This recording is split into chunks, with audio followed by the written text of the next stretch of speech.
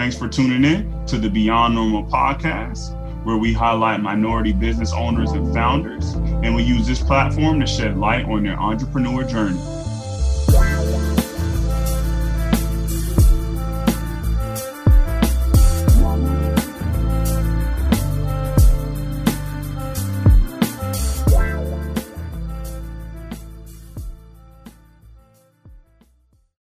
Welcome to the Beyond Normal podcast. I am excited to have my guest, Khadijah A. Robinson. She is very accomplished, very talented, but right now she is focused on being the founder of the Nile, which is your guide to shopping Black-owned brands online.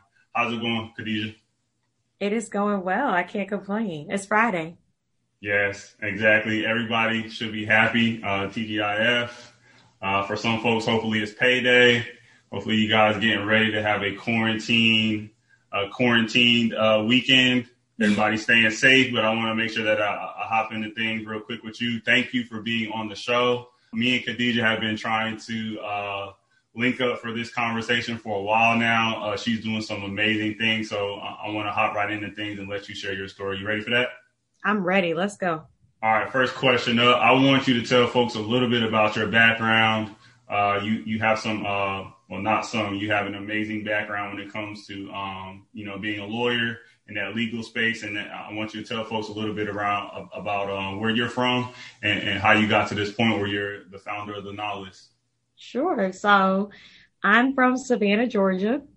For anybody who's been there, it is a beautiful place. You should definitely go check it out when the Rona is over. And I grew up in Georgia. I went to Spelman College, so I'm a Spelmanite as well. And then I did a master's in London at the University College London before I went to law school. And I went to Harvard for law school and graduated in 2015.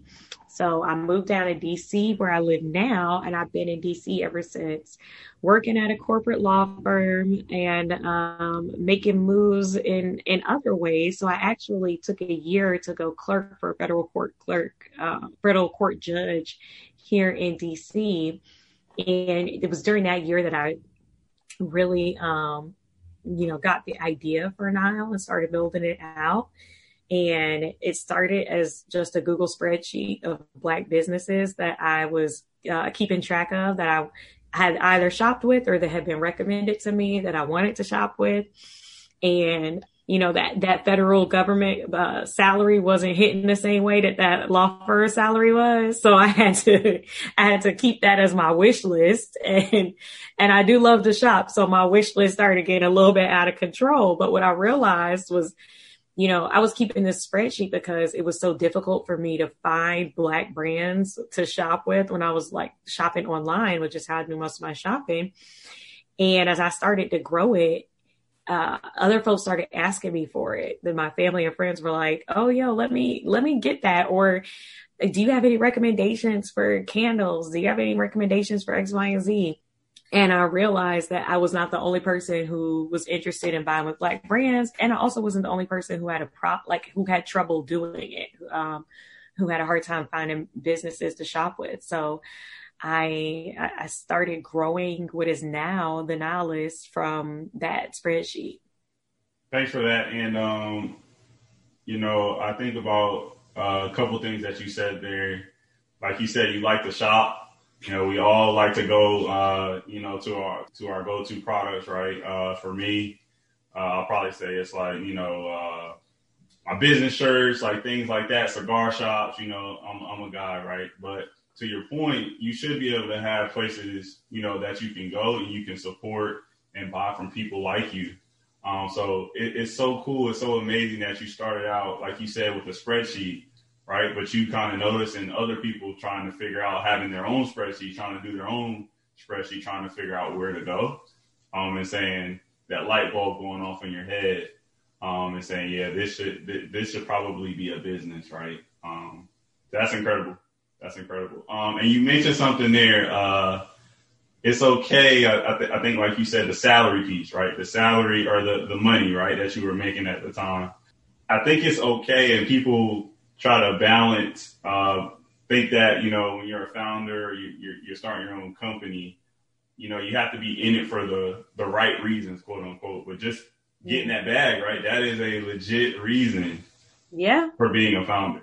No, it's true. It's true. And I actually had someone mention, I talked to a group of angel investors this week, and one of them said, I see a lot of young founders, women founders in particular, who, their businesses are all about the social good and these social causes. But I want to know where, like, are you going to be hungry and go out and make that money and build a really, really, really profitable business? To which my response was, there's money in social good. Like, people want to feel good when they go buy, and people want to be able to say, oh yeah, I bought all this new stuff and it was Black owned and it was, made by a women owned company, or it's vegan too, or it's eco-friendly and it's Black owned, all these things. People want to be able to say that, and people are willing to spend more money to be able to say that when they make purchases. So yeah. There's no nothing bad about securing that bag and building a really profitable, scalable company. I like that. And so I want to kind of go off cuff a little bit. You mentioned your background, you're accomplished from an education standpoint. You being in that, that legal arena, kind of going down that path. Like, what are some of the skills that you kind of leverage the most as you transition to being a founder of the Nile? That one's hard because I actually had to unlearn a lot of stuff. Being trained as a lawyer really jacks you up when it comes to being an entrepreneur. And it's because being trained as a lawyer is all about seeing risk everywhere, seeing problems and red flags all over the place, and being, very risk averse. How can you limit your risk? How can you do things that are not going to expose you? How can you make sure you're not opening yourself up to liability for X, Y, and Z? And being an entrepreneur is like liability off the bat. Like, from the jump, you are just taking risk after risk after risk after risk. You are taking all your money and putting it into something that may or may not fail, and is very likely to fail based on the statistics of how small businesses close, how startups fail, how you fail to get funding. And even if you do get funded startups still fail at an exponential rate. And so it's like, as an attorney, you kind of look at this landscape and your head is exploding. Like, oh my God, it can be very hard to really train yourself to not only take the type of risk, but move at the type of pace that you need to move at when you are in a startup environment, building a business. So a lot of my journey has actually been checking those lawyer voices in my head that'll be like, ooh, wait, do you really you need to read this entire thing, and you need to write out all of the, like the decision tree and X, Y, and Z when you're doing this. And sort of moving a little bit more into the realm of like, well, just do it and see if it works. Because startups are a lot about like, do it, see if it works. You have a basis for doing things, right? But it's still like, do it, see if it works. If it doesn't work, try something else. Which is not at all how you approach lawyering. Got it. No, and I appreciate that, that feedback. Like you said, there's certain things that you got to unlearn like that. That's very important, because I think, it's something that, one thing that I've said as I talk to different founders, entrepreneurs like yourself, the one thing that they all agree on is when you take a gamble on yourself, you can't lose. But like you said, if you're trained your whole life to essentially be risk averse, and I've got a similar story when it comes to education, right? Me being a math person, a numbers guy, like you said, that risk averseness, that's something that's embedded in you, like at an early age, right? When you're going down that track of being educated. And so I think especially as Black folks too, like I think our parents' generation is very risk averse. They're all about like, get that secure job, get those secure benefits, get that pension if you can, like security, and very rightly so, but like very focused on security and averse to risk. And so not out here, they're building savings and not play it in the stock market. But those are the, sort of differences. And it's very interesting that you mentioned things like the stock market right now, where essentially the market, it crashed right at the beginning of this year. We had some sort of a downturn when it came to COVID. But what we've seen in this current environment, right, is that businesses are doing better than ever. A lot of the names that we all use, whether it's your phone, I'm not going to say their brands, whether it's the places we shop, a lot of the big players, the names that we all know, they're doing amazing during this time. And so, why can't you do amazing as a small business, as a founder of a startup? It's going to be a grind, like you said, but you can still make it. Yeah. No, it's true. But I mean, we also have to think about like the perennial problem with being with bootstrapping as an entrepreneur, with being a small startup, early stage, and especially being a Black founder is like the funding. A lot of these businesses have the money to weather a storm, and they can go 3, 4, 5 months in the red, and they could be okay. And and for us, even when going back to what I said earlier, like trying something, if it doesn't work, trying something else, a lot of bootstrapping founders who are not getting funded can't do that, because like if you do this one thing and it doesn't work, well, that's what you spent all your money on. Got it. So high risk, high reward. Can you elaborate a little? I don't want to put you on the spot, but can you elaborate a little bit around how that initial ask was for you to get some resources to build up the knowledge? Did you do something like a friends and family round? Did you have something personally? Did you tap into your personal resources to get things off the ground? Right. So I've been using my personal funds, and we actually did a crowdfunding round, which we're using to build out our new platform. But most of the money put into the business has been mine. So that's like the perk of being a corporate lawyer, right? Is that I've been able to fund the business in that way. But in that crowdfunding round, we did an incentive-based crowdfund. That meant that instead of giving people equity in the company, we gave them incentives in order to, contribute to our crowdfunding campaign. And we raised just over $37,000 in that campaign, which was really helpful for us as we're building out our new platform and testing out some new things with the business. But in terms of, raising that money, I think it was a lot about being able to communicate what our value was to folks and then making the ask, and not like, I was a little relentless with it too. I was like, hey, yo, I messaged you 3 days ago. You didn't reply to me. Mm-hmm. I see you haven't backed our campaign yet. Can I expect your contribution today?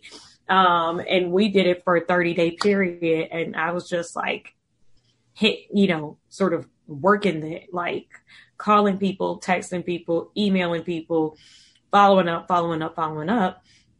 But, a lot of people just believed in what we were doing and said, yeah, I want to be a part of that. We're like, do you want to be a part of our founding club? The people who are helping to make Nile happen. And people looked at what we're doing. We're trying to make it easy for people to buy Black. We're trying to make it easy for people to shop their values, and shop in a socially conscious way, and not have to trade anything to do it. You don't have to trade ease. You don't have to trade convenience. You don't have to give up variety or options. And people were like, yeah, I want that. I want to see it come to fruition. And so they're willing to put money behind it. Thanks for sharing that. You gave some nuggets there. I think more importantly than ever, specifically for our generation and probably the generations after us, we have to keep in mind, right? Like, closed mouths do not get fed. And so what you just said around, hey, you really do have to ask. And oh yeah, by the way, just follow up with them. Life happens where people forget, and it's not like they're doing it on purpose. Like you said, there's some natural tendencies for us to maybe be conservative. But you wearing that sales hat, it's interesting that you were able to adjust somewhat smoothly. Like you said, you were kind of relentless with it. I think that's the part that holds people up a lot of times, is like that ask. Like, you really gotta ask people and it's going to be awkward. You're going to have to embrace the pause. Like he said, there's going to be some awkwardness. Like initially, like, why are you asking me for money? But you got to do it. Like, no, you got to do it. That's the litigator in me, where I'm like, I've gotten used to being put on the spot in that way. So I think, in that way, being a lawyer has helped, because when you are standing up in the courtroom, which I have had the opportunity to do, and, you're talking to the judge and they want you to make an argument about something, or you are talking to a witness and you have to get what you need for the jury, you get into the flow where you can improvise and you become comfortable in that, in discomfort. And you do have to be able to have those conversations. Like I had to call some people and be like, yo, this is what I'm trying to do. What's up? And that can be very, very hard to do. But a lot of times it is, just building ourselves up to do it, because, what you'll find is that you get very few no's. I got very few no's, and and then I was like, okay, I get it. I understand. Well, I would appreciate if you could support in this way. If you can't support by backing the campaign, would you be able to share with a few family and friends that you think might be able to back us? Because it is a pandemic. It's a whole panoramic, as they say these days. And so I get it. Like you folks can't always back you, and they can't always put money into these things, but you can always figure out a way for people to be able to support you, and make it less awkward in that way. I like that. I've been doing I've been having some history lessons of my own. Thinking about like Black Wall Street, right, which was in Tulsa. I actually found out recently that there were some Black communities that were able to prosper here in North Carolina. Asheville, Durham is another city here in Charlotte that some folks may be aware of. My family's from Durham. Okay. Yeah, so it's like amazing when you have like these, like you said, you have that support system, and then the ecosystem, like everybody's just feeding each other, right? In terms of you spending dollars, they spend dollars with your business, and then you're ultimately helping, other brands that are Black owned, right? And then it's just a virtuous cycle, I think is what they say. And it ends up being something beautiful, but it's not necessarily something that people can see that vision right from the very beginning. And you wearing that hat and making sure that vision is there from the very beginning, and getting on that soapbox. I commend you for that. Well, thank you. It can be tough. I'm not going to act like every day is just like so amazing and all that stuff. Literally just yesterday, I was like, oh, I don't know about this. And every business, every founder has those moments, lots of them. But if you are continuing to work towards the vision and figure out how to make it work, then that's all you can do. Short and sweet. I like it. And so I want to, like you mentioned a lot, right? Like you said, there's ups and downs to this. There's always learning opportunities. What's something that you've learned throughout this process that, like, what's that top thing that you wish you could have known at the beginning of the process that would have set you up for success, maybe a lot quicker, or just put you in a better position? I think it's literally something I am learning right now, and I am trying to really get in place right now, is that automation and standardization and implementing processes that other people can follow are probably one of the most important things about building the business, because until you do that, you don't know, like you haven't actually been systematically laying out everything that needs to be done in order to accomplish a goal. And then you will always have to be the person that plugs in a lot of that work in order to get to that goal. And you can't ever scale if you're the person that has to do everything. So being able to systematize and operationalize a lot of things about your business is helpful in multiple ways, because it makes you define, like, what your goal is, where you want to be, and what you need to do to get there. And then it also enables other people to come and plug in more easily in order to get you to those goals when you're ready to bring new people in, or when you're in a startup, and you're like, you want to make sure that if you have a small team, that people are doing the things that are, need to get done, but also working on the things that align with their talents and that kind of stuff. It's just so helpful. And I realized that a lot of things have just been, for us, have been kind of like fly by night, like just flying by the seat of our pants sort of thing, which happens a lot as startups. But as much as you can say, these are our goals, this is what we want to do, this is what we're reaching for, and define what your vision is, and then define how you want to get there, the more easily I think you'll get there. Because then you'll see when, okay, we this is where we want to get, and this is how we thought we would get there, but we did those things and we didn't get there. So now we got to change something in that in that trajectory, and figure out what we need to do to get there. And then you continue to test and iterate. But it's kind of hard to say. It's kind of hard to see what you need to change if you haven't actually like laid out the process in a logical way. Mm-hmm.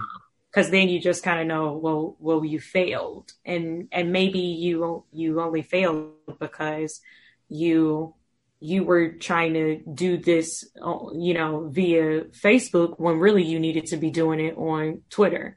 Mm-hmm. Or different. And so like, you don't really see those places where you can make changes that will then get to you to where you want to go and help you reach that vision. It's a lot more difficult. So I'm realizing that we've been spinning our wheels on some things because we haven't been as methodical about laying out that process about how we are planning to get to our goals, and then seeing where we need to tweak and make changes.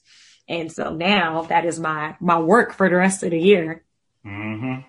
No, and it's like you said, like the idea that you just mentioned, for example, with like Facebook, right? Knowing that, hey, maybe you need to try different platforms, right? But you need to set your team up to where they know what that end goal is, right? And then they can, a lot of times, I see the chart sometimes where it's like you want to get from point A to point B, where point B is higher, but it's how you get there, right? And a lot of times we map it out as just one, all right, we're going to just straight go there, right? But then there's like memes online where it's like, there's like squigglies, and you kind of go backwards and then you're down, and then eventually you get there. But it would have been nice if you could have minimized some of those squiggly lines, right? That's not the technical way to look at it, but that's the way that I think about it sometimes. And it's kind of cool to think that you'll get there, like you and your team will get there in your own way. But then you want to make sure, like you said earlier, that you're putting them in positions to succeed. And that's a tough hat to wear as a leader. So I don't envy you from that perspective. It's very tough. But even more so, like what you said about getting there with the squiggly lines, that's why you got to make sure you're documenting everything, because once you get there and then you set the next goal, you got to be able to go back and see how you got to the first goal, so that you can have a cleaner line, hopefully a few less squigglies to get to that next goal. But if y'all were just kind of doing whatever the heck to get to the first goal, then you're probably going to be bouncing off of every wall to try to get to the second goal too. And that's not really as scalable. It's much better to say, okay, these are the 15 steps that we took and we hit this. And so if we can put, more money, more resources and behind these 15 steps, then we know we can get to this next level. I like that. I've gone to the Nile site a couple of times. The site looks amazing. If the listeners haven't checked out, make sure that you go to the Nile.com. The site, again, is, Black owned, different products. You can search for whatever product you really want, for the different categories. But something actually caught my attention on the site, the last week or so, around the the curated boxes, right, of Black owned products. And you talked a little bit around how you guys have been testing and kind of figuring things out. Like, I guess what kind of analysis or what were people telling you who are leveraging the knowledge right now that said that, you know, they wanted these curated boxes of different products? Well, really, the thing was figuring out, you know, our customers and generally how they operate on our site, and seeing that a lot of folks come and they are looking for particular products, right? They're looking for an item. They might think today I need batteries. I wonder if there are any Black battery companies. Let me go check. And then they find the battery company on Nile and they dip out, go buy their batteries. But some folks are like, I want to support Black businesses and I don't really know what's out there. I don't have anything, you know, pressing right now that I need to buy. I just kind of want to browse around. And these boxes are really for those folks who want to discover and they want to just find out about new Black brands, be able to try things. They're not sure exactly what they're looking for, but they're interested in that discovery aspect of what we do.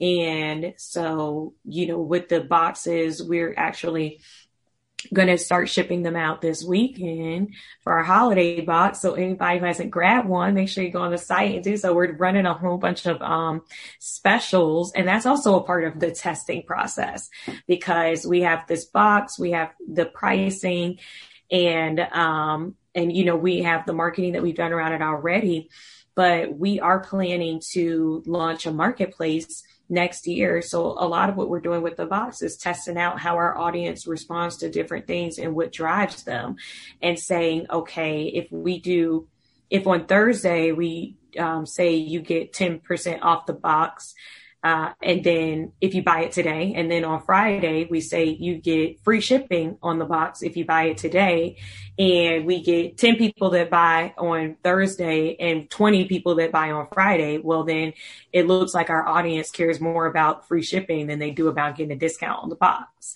and being able to test the different things like that. So we are definitely using it a lot for customer discovery.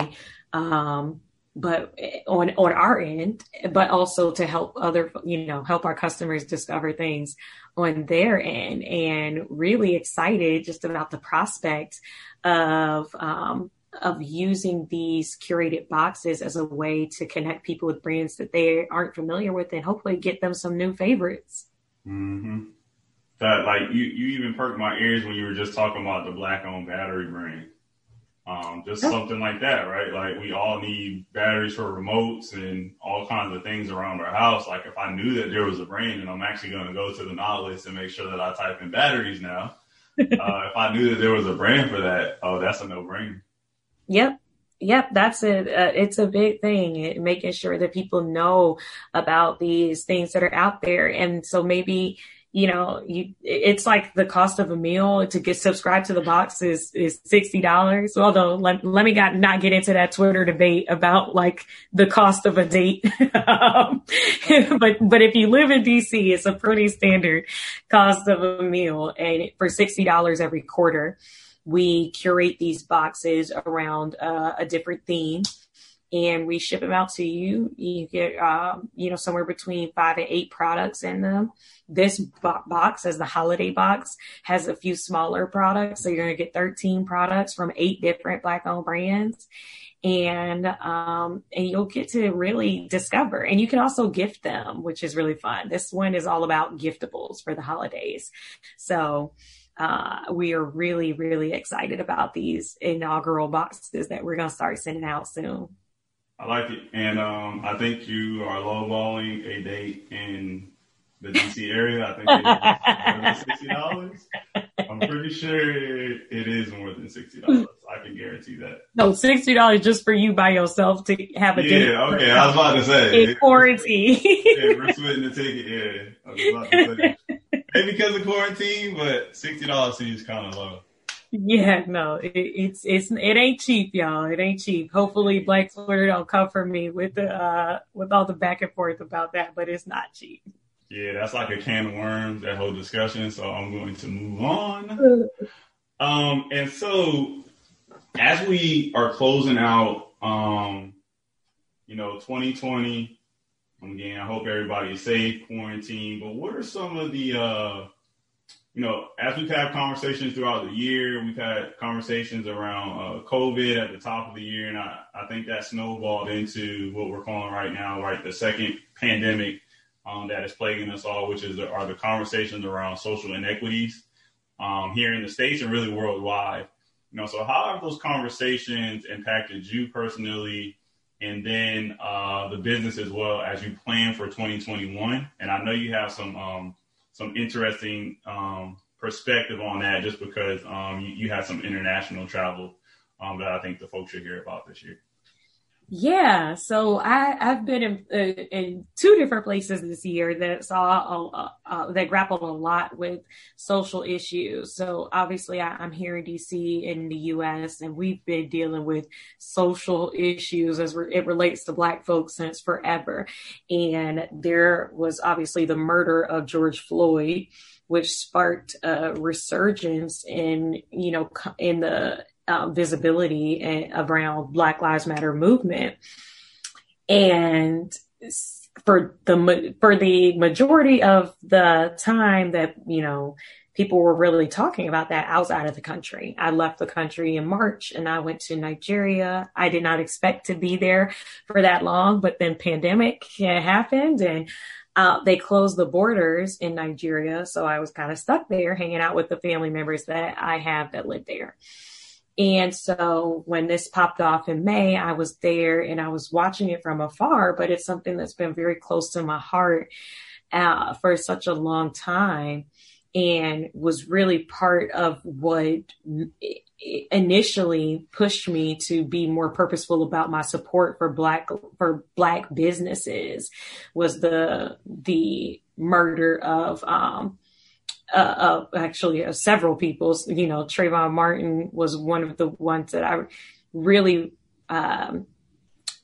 remember starting to shift my ideology. But even going back to when I was in college and the murder of Oscar Grant, it's been something that's been on my mind for a while. And then Ferguson really started pushing me towards thinking about buying with Black-owned businesses more systematically. But then, in Nigeria, I left there at the very beginning of October, right as the End SARS movement was starting there. And again, it was about the social inequities really more fundamentally, even though the premise of the movement was about this particular police unit in Nigeria. But, that police unit has been emboldened and enabled by a corrupt government and sort of a lot of deeply rooted societal issues that have led to young folks being like just rising up in the same way that they did in the US with Black Lives Matter and saying, nah, we're tired of this. We're done. We're over it. And I think it is, it's obviously created a lot of interest in what I'm doing from a lot of corners that might not have been as interested or as focused on something like Nile previously.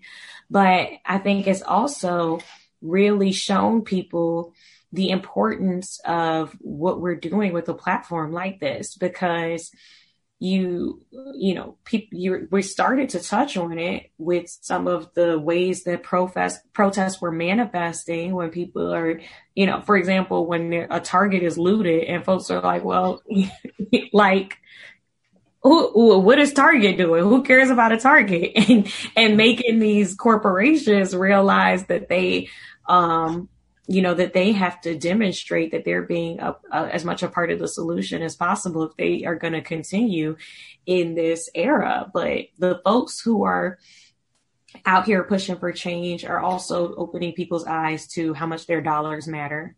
And so we are really allowing people to use their dollars for good, to get the things that they want, the things that they need online when they're shopping, and also to feel good about the way that their money is being spent and who it's going to. Mm-hmm.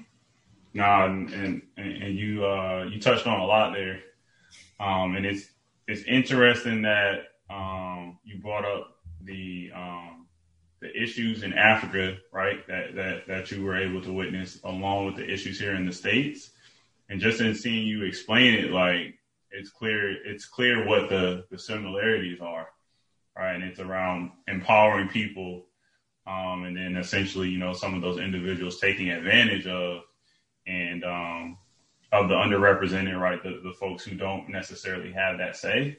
And so I think that's great to that the conversations are happening right now, and I appreciated that the conversations really shifted from racial conversations to, all right, what are we talking about when we look at bigger groups of people? When you start looking at socioeconomic levels within societies, like there's some systemic things going on, and it doesn't matter what your skin color is, right? There's a chance that it's gonna impact you. It just so happens that a lot of these negative things, when it comes to skin color that looks like me and you, we're in those buckets that are impacted the most, right? We're across the board, and I think for board. me, a big one is the prison population. And looking at that, just the mere fact that we are still imprisoning people in a pandemic, not giving them any kind of choice, even when COVID has been going around like rapid fire in some of these prison populations, and then we turn around and rely on them to fight fires in the West. Like we are exposing a population to illness and death without any regard for their well-being, but then asking them to help us protect our well-being. It's just, I think it exposes a lot about the issues in our society. So yeah, I think folks this year, it's a topic that we talked a lot about when I was at Spelman, intersectionality, as women, as a women's college and as an HBCU, thinking a lot about the intersectionality of various things, whether it is, primarily being a woman and also being a Black person, but also being LGBTQ and a variety of things. But I think that people on a much larger scale this year have really started thinking a lot more about that intersectionality and looking not just at what it means to be a Black person in the US, but also looking at all of these other populations of people who are being impacted negatively by the way that our society runs and how a lot of folks are falling into multiple groups.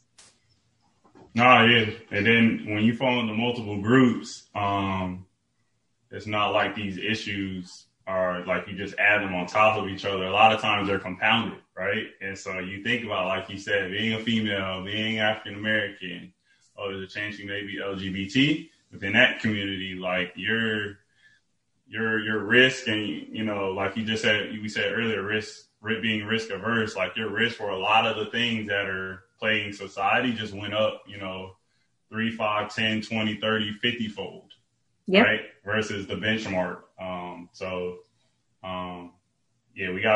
I feel good about 2021. I will say that. And I think, to the point that you brought up, just seeing people have the conversations, people feeling like they're empowered, whether they're in a corporate setting, or, they're a business owner, they're an entrepreneur, people just feeling more empowered, to have those conversations. I think that's the golden nugget here, even with all the stuff that's going on in 2020, that helps us see some of that, the light at the end of the tunnel in 2021 and moving forward.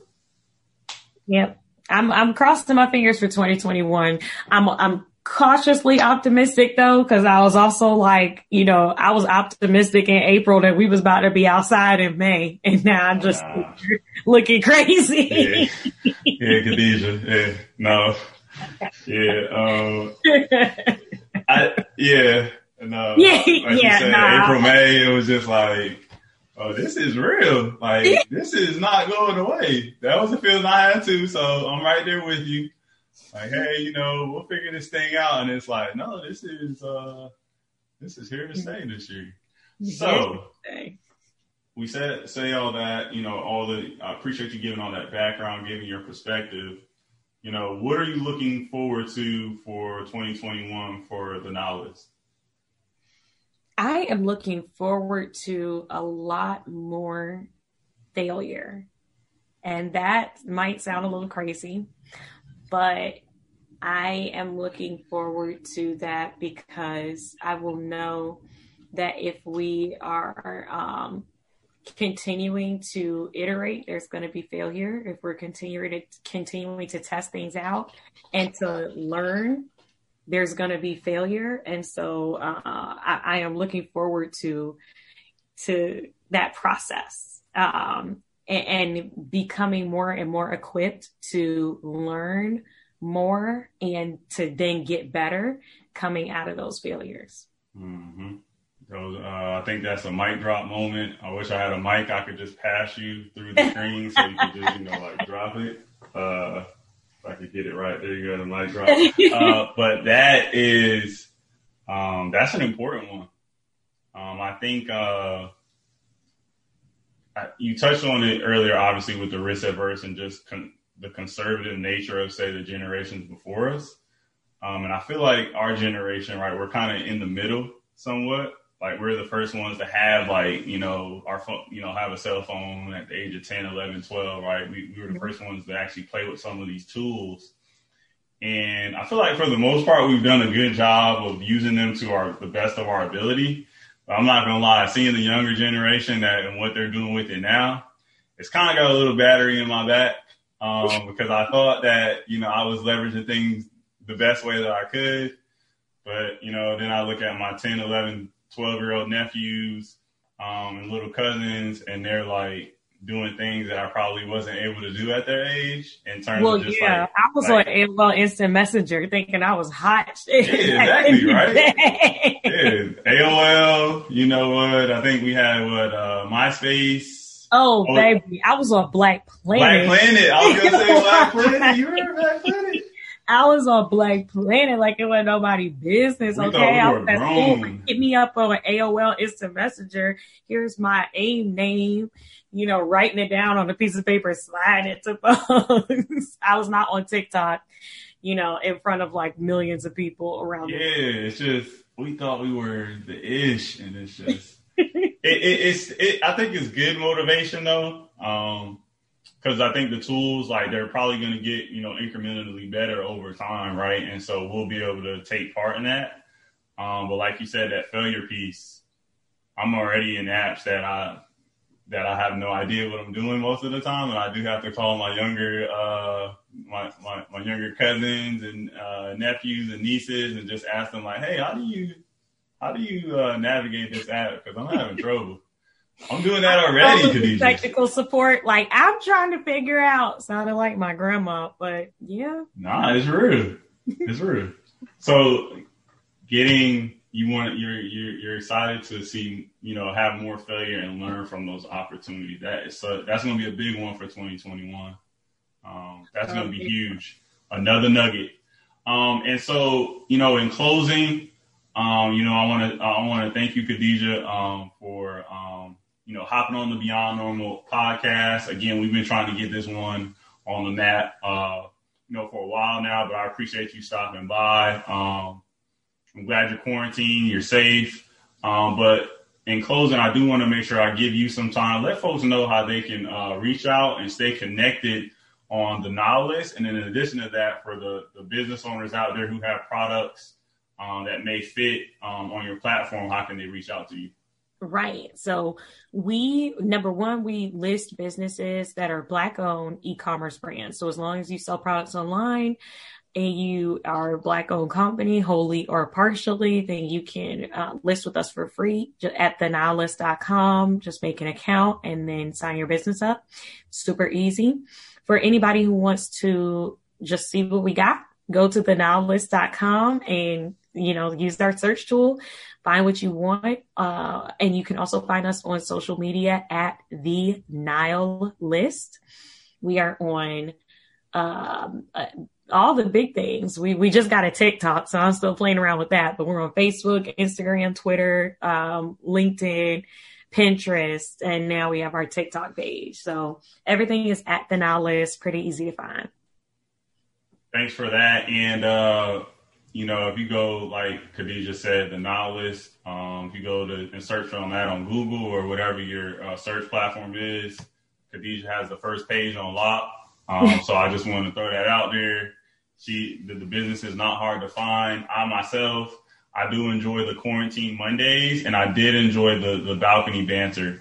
I don't know if you're bringing back the balcony banter, Khadija, on your YouTube, but I enjoyed all those videos, so make sure you guys check that out as well. Again, I appreciate Khadija for hopping on the episode. Looking forward to folks buying those curated boxes. I'll be buying one myself. To check out all the different black brands, the batteries. Like as soon as you said batteries, it just kind of like piqued my interest. I'm that kind of person where I care about having enough batteries in my house. Listen, I gotta buy some now. Yeah. I need triple A's, and all I got is double A's, and I'm worse. Mad. It's the worst when you got like a whole big pack of double A's, and you need triple A's or vice versa. So I'm not going to hold you guys too much longer. I just want to say thanks for tuning in to the Beyond Normal podcast. Have a great weekend, everybody. Thanks for tuning in to the Beyond Normal podcast. We can be streamed across all major streaming platforms in addition to YouTube. Come back again. Wow.